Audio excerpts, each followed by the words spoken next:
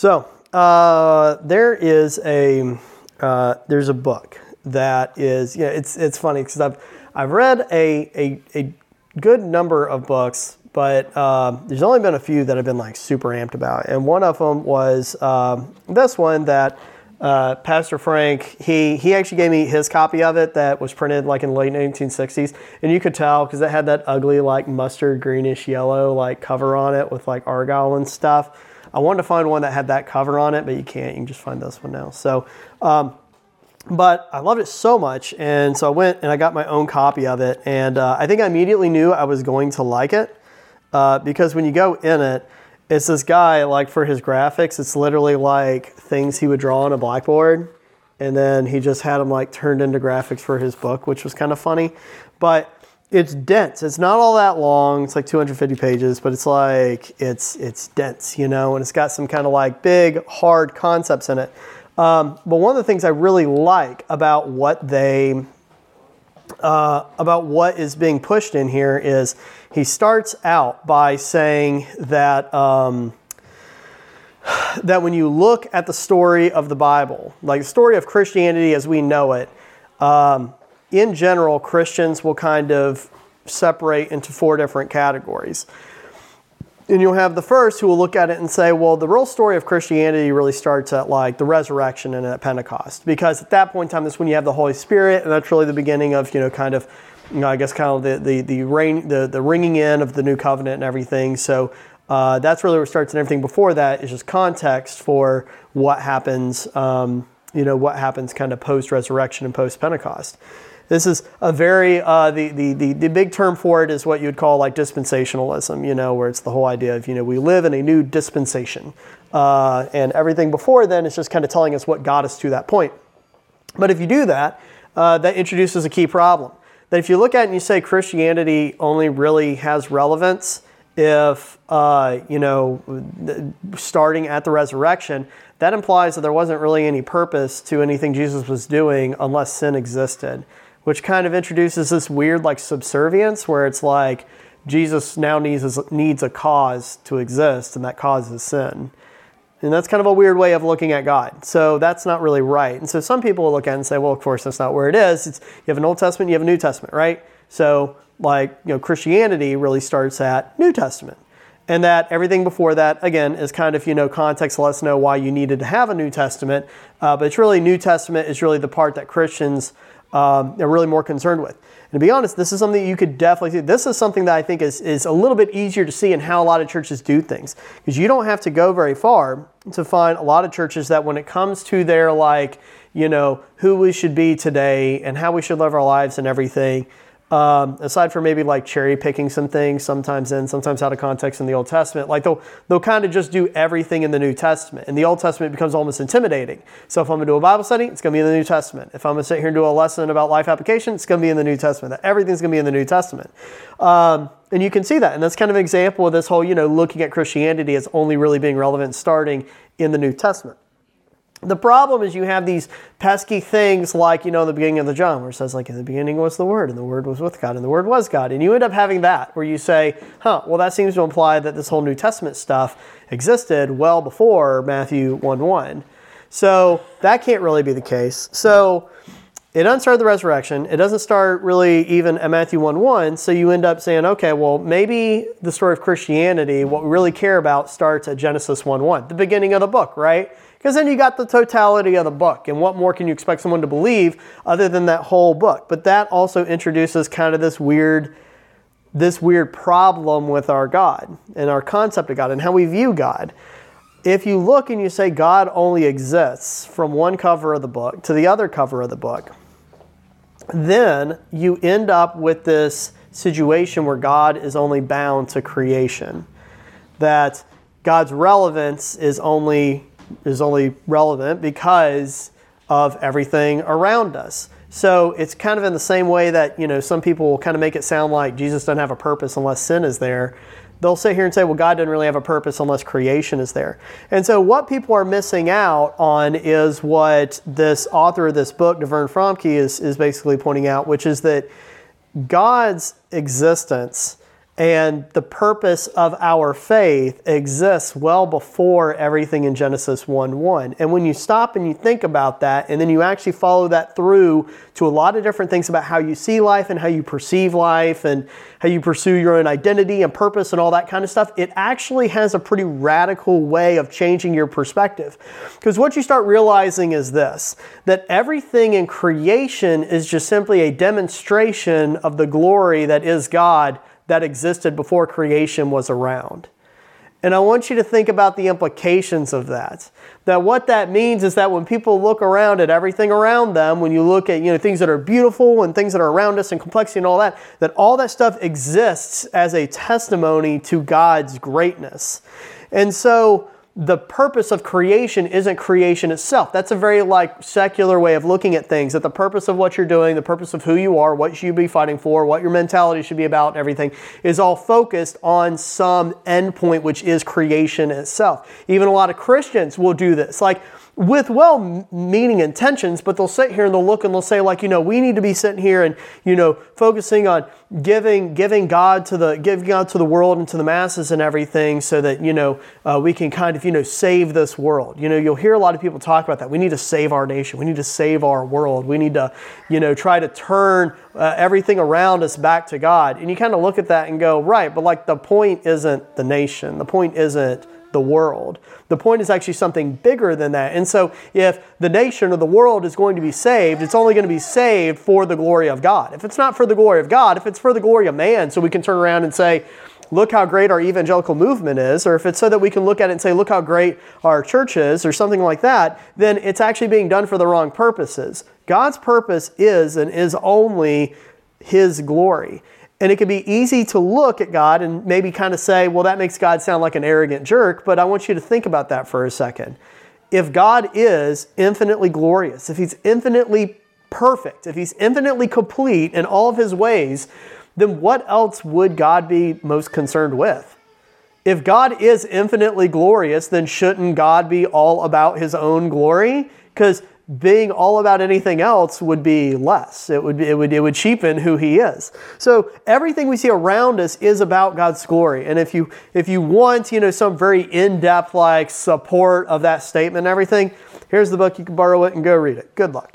But what I want to focus on today is kind of how that ends up actually shifting our perspective on things around us.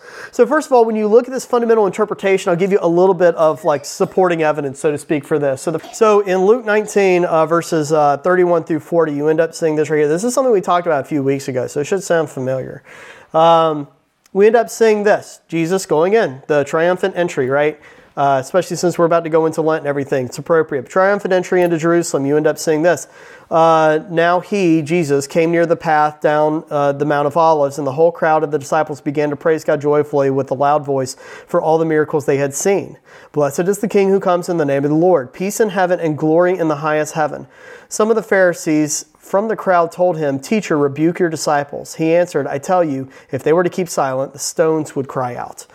And when you look at that statement, you have to ask yourself, was Jesus trying to say that the stones were sentient, that the stones had a soul, and that they were going to, go and start acting? I'm sure He could have made animate what was inanimate if He wanted to, but that would be kind of a weird read of this. So instead, you have to look at it in terms of the existence, the purpose of the stones themselves. If the stones are going to cry out and worship, is it going to be because they're literally going to scream, or is this statement pointed more at exactly what we're talking about right here? That the fact that these stones even exist at all is a demonstration of His glory. And this is one of the reasons, and I'll reinforce a point that I made when we were going over this piece of scripture a while back, that I think it's fascinating to think of God, who created all things, creating the materials or the stone or the whatever it is that would end up constituting the hill of Golgotha that Jesus Christ Himself would walk up.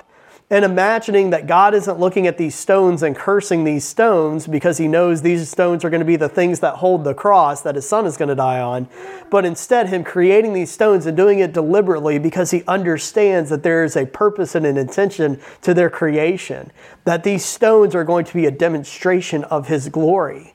And when you start piecing that together, you start looking at it and saying, what more glorious thing is there than seeing Christ, the Son of God, crucified on a cross, and everything that would come from that and come downstream of that? It is the ultimate display of God's glory. Yet, you can be assured that as everything was happening, everybody around him was not thinking glory.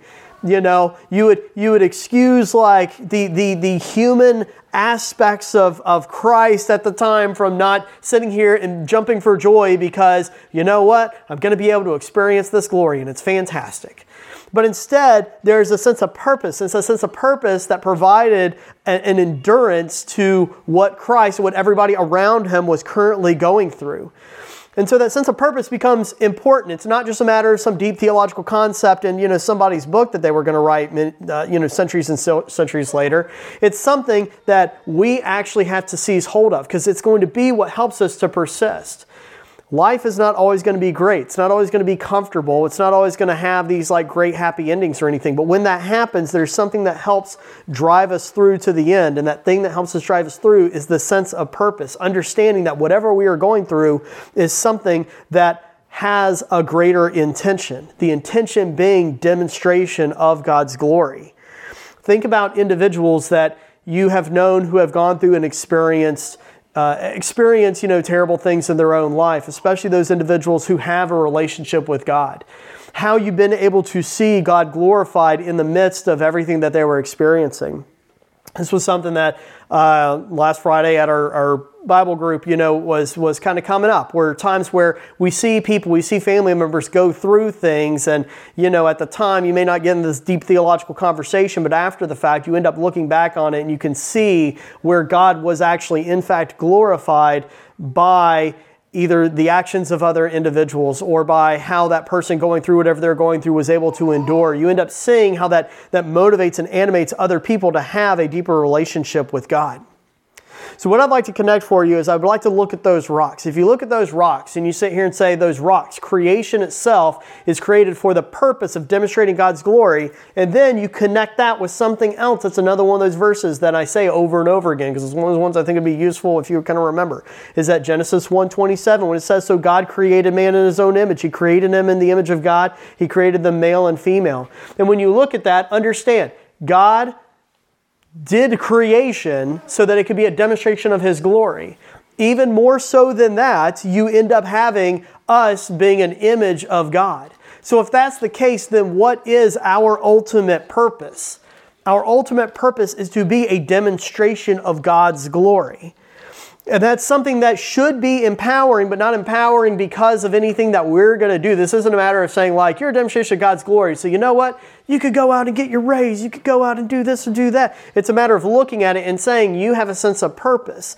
And the idea of what you end up deciding is important in your life, not important in your life, the things that you hold on to make you feel like you are valuable, or the things that make you feel like you're making a meaningful impact in this life shouldn't be judged by any kind of worldly metric. It should be judged by what your intended purpose is. Just like if you're a tool. If you're a tool and you were built to be a hammer, but somebody wants to use you like a crowbar, being a bad crowbar doesn't make you unuseful. Your purpose was to be a hammer. And so in the same way, there are many things in this world that we will try to do. There are many things that maybe we could do, that we will endeavor to do. And some things will do good and some things that will do bad. But your purpose is to demonstrate God's glory. And when you start looking at it that way, all of a sudden you start stressing about, I won't say less things, but I'll say different things. Instead, you start stressing about the fact that I want to make certain that I'm, as Paul says, living a life that is worthy of the calling that God has given me. It's an interesting phrase that Paul uses over and over again in his epistles, to live a life that's worthy, and it really gets to this sense of purpose. Living a life worthy doesn't mean that you prove that you deserve salvation. It means that you understand that your purpose in life is to glorify God. And so in that, in the things I do, whether really big things that I take on, or whether in my small little interactions I have every day with different individuals, I will look to seek to further God's glory just a little bit. This is something that is reinforced by Paul. He talks about us being an image of God's glory. In 2 Corinthians chapter 3, verse 18, it says this, we all with unveiled faces are looking as in a mirror at the glory of the Lord, and are being transformed into the same image from glory to glory. This is from the Lord, who is the Spirit.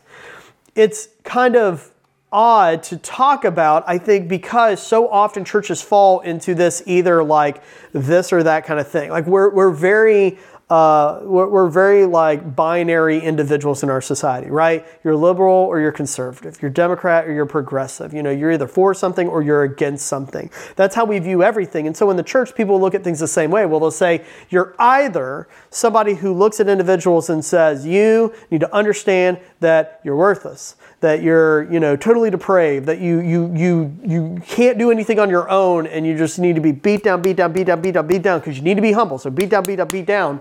And then you have other churches that go full bore the other way, which is like, you know what? God wants you to be prosperous. God wants you to be able to have this. You need to be just filled with the power of Christ so you can be able to take on all the things that you endeavor to do. And it's like there's these two extremes. And I'm not saying churches don't exist in the middle, but a lot of times this is kind of what these conversations get boiled down to.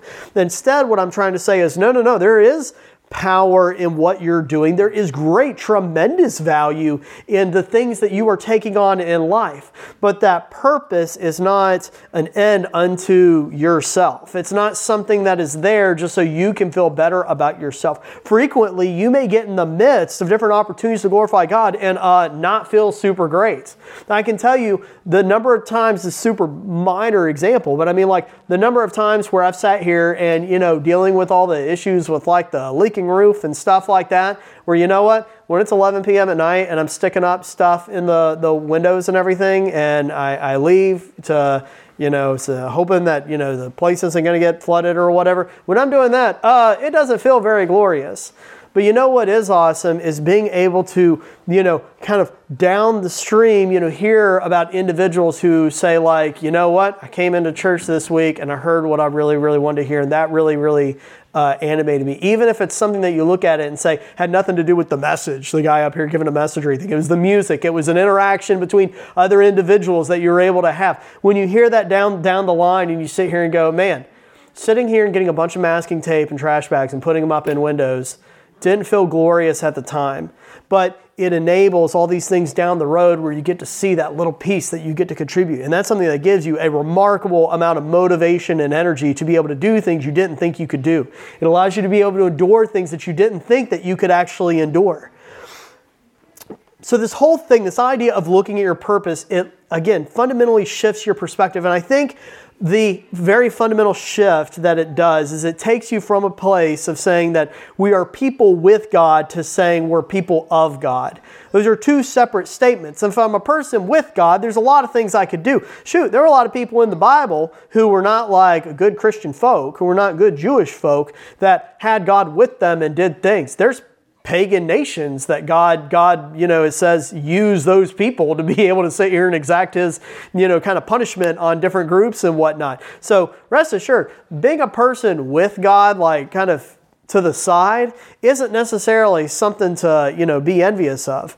But being a person of God, to understand that everything that you are in your purpose and everything that you focus on, your sense of what's worth the sacrifice is driven by this purpose to glorify God. Now that's something special. And I think this is where you start understanding these, radical concepts of, people being willing to sacrifice themselves or sacrifice things materially, people being willing to sacrifice their own happiness or joy or whatever because they see something greater. Whenever I think about the times, and again, not ragging on people, so if any of you have ever said it, I'm not getting on you, but the number of times that I've had somebody like come up to me when I'm, we're sitting here and we're doing things, for church or youth or whatever, and they sit here and go like, Joseph's just going to burn out. We're just worried about you and everything. I kind of look at this and a part of me just goes like, right, I got it. And you know what? I'm not going to sit here and say that, there's not like a toll that's taken whenever, I'm sitting here and staying up late and doing things for youth. There was one time in particular I can remember, I got off a ship, got on a plane from Guam, came back, it's a 36-hour trip, came back over here, dropped my bags off at my house, didn't change my clothes, and then I went in to go do youth. Because I was just like, there was that sense of purpose. It felt wrong knowing that the people God had called me to deal with were over here, and I was just over here what? Like resting? Is this my purpose to rest? I just said clearly when I get the amount of rest I'm supposed to, I clearly feel very bad. So clearly that's not my purpose. But, the purpose is to do this other thing. And sometimes, even though rest is a very important thing, and, being willing to recharge, to go to the mountain like Elijah did, and to get, regrouped, to be strengthened by God is absolutely a piece of it. At the same time, I think sometimes we fool ourselves into thinking that there is this entitlement to comfort. Even good, convicted Christian folk will end up looking and kind of putting a bound on what they feel God is calling them to do because of what they feel they are capable of. Then there's discernment, but then there's also copping out. And sometimes I feel like God may, yes, even today, even in America, even in like our society where we're so advanced and we don't have to deal with things people dealt with 2,000 years ago, sometimes God might be calling you to self-sacrifice a little bit. Sometimes maybe that is a part of it. And you have to be willing to do it. Even if God doesn't call you to do it, you have to be willing to do it. And so I guess as evidence of that, I would point to these things that we end up seeing in Philippians that I think are things that sound very empowering, but yet when you actually have the opportunity to do it, frequently people will sit here and then step back and go like, right, but that's just like a metaphor Paul was using, right? He wasn't being literal when he said that, but you see things like this. What I have often considered ever since as a teenager is like, this is my life verse. If you ever had, one of these things where people were like, what's your life verse in the Bible that motivates you? This was the thing that was always my life verse. Philippians 1:21 says, for me to live is Christ and to die is gain. When you look at that, you look at the essence of that verse. That is something that doesn't say for me to live is Christ and to die is gain, ... with other caveats. I'll tell you what the ... is. The following verses after verse 21 don't walk that message back. It almost sounds nearly suicidal, to be honest with you. In verse 22 through 26, it says this, now if I live on in the flesh, this means fruitful work for me, but I don't know which one I should choose. I am torn between the two. I long to depart and be with Christ, which is far better. But to remain in the flesh is more necessary for your sake. Since I am persuaded of this, I know that I will remain and continue with all of you for your progress and joy in the faith, so that because of my coming to you again, your boasting in Jesus Christ may abound. And I just love this because you see this picture of an individual who's saying, no, if you really believe all this Jesus stuff and you believe the God stuff, you're not going to look at it and say, well, no, I want to preserve myself for what I'm doing right now and everything. Instead, you're going to look at it and say, it'd be better if I could go to this glory in the future. A place that's devoid of time, a place that's devoid of hurt and pain and circumstances and all these different things, a place where you are unified with your God, where this glory that we're built to be a part of is something that we get to dwell in just constantly. That would absolutely, if you actually honestly believe this stuff, and it's not just something you're living with God over here to the side, but you understand this is what you're doing, that would be better. No doubt about it. No caveats. But we have a purpose. All of creation has a purpose, which means your life has a purpose. And everything that you're doing, creation in your life and everything, is to demonstrate God's glory. So I guess I'd say this, you as a soul, as an individual that was created, you basically have two main phases of existence. You have two forms. Okay, we're going to get to dwell in glory. Okay, we're going to be able to be a part of glory and be in that place where we're unified with the ultimate glory of God and everything. But for a time, we are here to demonstrate God's glory. So we're in the demonstration phase, and as you're doing that, if you're going to do it right. And so we're here in whatever position God has placed us in whatever circumstances, and whatever stage of life, to be somebody that demonstrates God's glory. If you want to know why, to me, the most compelling argument that you so infrequently hear made for the sanctity of life, whether it's people talking about, things about, sanctity of life, like unborn life, or, kind of decisions people make in our kind of society about whatever it is, the most compelling argument for the sanctity of life is this right here, that the purpose of creation is not our own means. The purpose of creation is the glory of God's power and His greatness and His goodness. And so if that is the case, then none of us have any right to sit here and get in the way of that purpose. Lest you have any confusion about that, you can go through Old Testament story after story after story in the New Testament. You can go out, you can go to in Acts, the story of Ananias and Sapphira, and look at what happens when people stand up against the purpose of God. That there is a purpose to everything around us, and that purpose is this ephemeral thing called glory, where we get to demonstrate how good and how gracious God is. And so that starts driving us to say, you know what? I hope at a human level that God never asks me to sacrifice everything. I hope God never asks me to sacrifice myself, anything involving my family, anything. Like I don't. I'm weak. I want comfort. I want prosperity. I want all of these things. I want, these things that we all talk about and we all try to pursue. But at the same time, I understand that's not my purpose. My purpose is to glorify God. And so what that means is that so long as God has given me breath, so long as God has given me a family, and He has given me things in my life and opportunities and all that, I will orient all of those things not for my own gain, but for the demonstration of the glory of God through all the ways that God's glory shines through. I think that this is something that provides you a great sense of endurance, especially beyond your current life circumstances. One of the testimonies I remember hearing at a youth thing I went to was somebody who popped up, and they were an individual that I think I've shared years in the past was like severely disabled, and they've been disabled the whole life. So it's kind of one of these classic things where somebody who like from very, very super young age, like, newborn, was already severely disabled. And it's kind of one of these stories that you hear about sometimes where it's like they're severely disabled. The doctor's like, this is probably only going to, probably won't make it out of the hospital. But then somehow the baby made it out of the hospital. And they're like, well, just so you know, it's like severely disabled, so may not make it, too far beyond. And the child made it far beyond that, and eventually got to the point where they didn't think that the kid was going to be ambulatory at all. But eventually, with the assistance of like walkers and stuff, was able to actually like move around a little bit, was able to end up being in school. So you look at that and go, that right there would be enough of a testimony. A baby that shouldn't have even made it out of the hospital is now in like school with friends and stuff like that.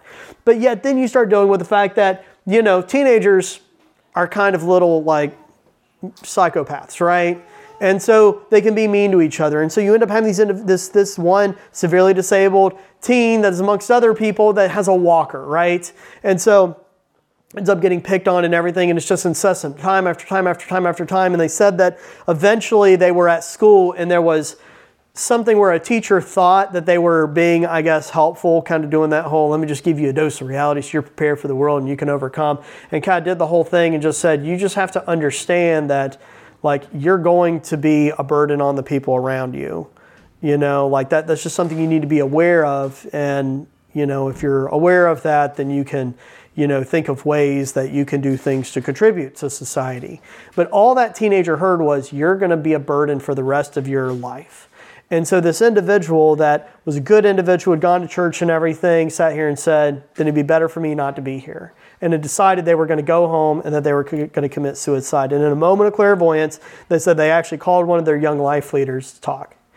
And when they had this conversation, the young life leader went over this story in John chapter 9. So it's when Jesus was passing by, he saw a man blind from birth. The disciples asked him, Rabbi, who sinned, this man or his parents, that he was born blind? We've already covered, that was kind of the thinking back then. If you're blind, it's because you must have sinned. Verse 3, neither this man nor his parents sinned, Jesus answered. This came about so that God's glory might be displayed in him. We must do the works of him who sent me while it is day. Night is coming when no one can work. As long as I am in the world, I am the light of the world. After he said these things, he spit on the ground, made some mud from the saliva, and spread the mud on the man's eyes. Go, he told him, wash in the pool of Siloam, which means sent. So he left, washed, and came back seeing. And this individual said that kind of as they were going over that, they thought about it and they just said, just kind of a motivating but heartbreaking thing to hear at the same time, where they said, if this is the case and this is really true, maybe the reason why I am having to go through what I'm having to go through, so that God's glory might be displayed through me. And when you end up looking at that, that's the kind of thing that you can look at your own life circumstances and kind of say, maybe whatever I'm going through is something that I'm having to endure so that God's glory can be displayed through whatever it is I'm having to go through, whatever it is I'm having to endure. That is the radical shift in perspective that you're able to have when you look at your life as being something more than just what the world is. If all that you're after and all you're all about is just the things that the world kind of truly values, then yeah, sure, there's a whole lot of hopelessness. You can sit here and have hope as long as you still got a career, as long as you still got some kind of energy, as long as you still have some kind of material goods or means, then you know what, you still have value to somebody, so you should keep on going. And if you don't have any of that, then you just need to accept that you're going to be a burden to other people. But when you start looking at just even the concept of creation, the fabric of the universe as we know it, as being something that exists for the singular purpose of displaying God's glory, you look at it and say, an individual with even a single breath left in them can be a display of God's immense power and His immense compassion and His immense love. So I think this challenges us to reassess what we view as important, to reassess what we think is worth it, what we think makes us a worthwhile individual. It's not the skills that you can have, and it's not going to be the opportunities that you even necessarily have. It's not going to be anything that even a lot of religious organizations will sit here and say, well, we can do these and train you up and do all this stuff, and if you do that, then you will have value and purpose in God's eyes. The fact that you are even here, that you exist, that your heart is beating right now, is a demonstration of God's immense mercy and His love. The fact that He did not wipe creation from the start and say, you know what, I think it'd be better for me to have a glorious creation that's perfect, doesn't sin, and is a bunch of robots. That should be signal enough to you that even in the midst of your sin, in the midst of your doubt, in the midst of your injuries and your decrepancy, in the midst of whatever it is you think makes you lesser, there is opportunity there, and there is intent, and there's deliberate sense of purpose that God is looking at you in whatever state you are in and says, you have purpose. And it's not necessarily even the purpose that you can see, it's the purpose that I can see. And so our jobs then become not trying to be whatever we think makes us most valuable, but instead trying to seek and trying to listen and trying to approach the altar and approach the Word with such a heart that we say, God, I want you to reveal to me how I can further display your glory. Maybe that's one mission and one calling. Maybe it's something that changes every single day. But it requires us to actually be willing to step back from our own sense of identity, our own sense of ego and confidence, and be willing to instead look at it and say, God, shape me and make me and communicate to me how I can live out my purpose to show your glory to the world around me. Let's pray. Father God, we pray for insights. We pray for some sort of clairvoyance and clarity to be able to see how God, how you want to display yourself in us. Help us to see how you are trying to work in our lives, to communicate to us, to speak to people around us so that we can know how to respond. Help build us up. Help motivate us to endure with this identity that's built in you. And God, please bless us with the opportunity to be able to see this glory that you are demonstrating through us and the people around us, so that as we go through different things in life, we will also be able to endure, not for our own glory and our own reputation, but for yours. We pray this in your Son's precious holy name. Amen.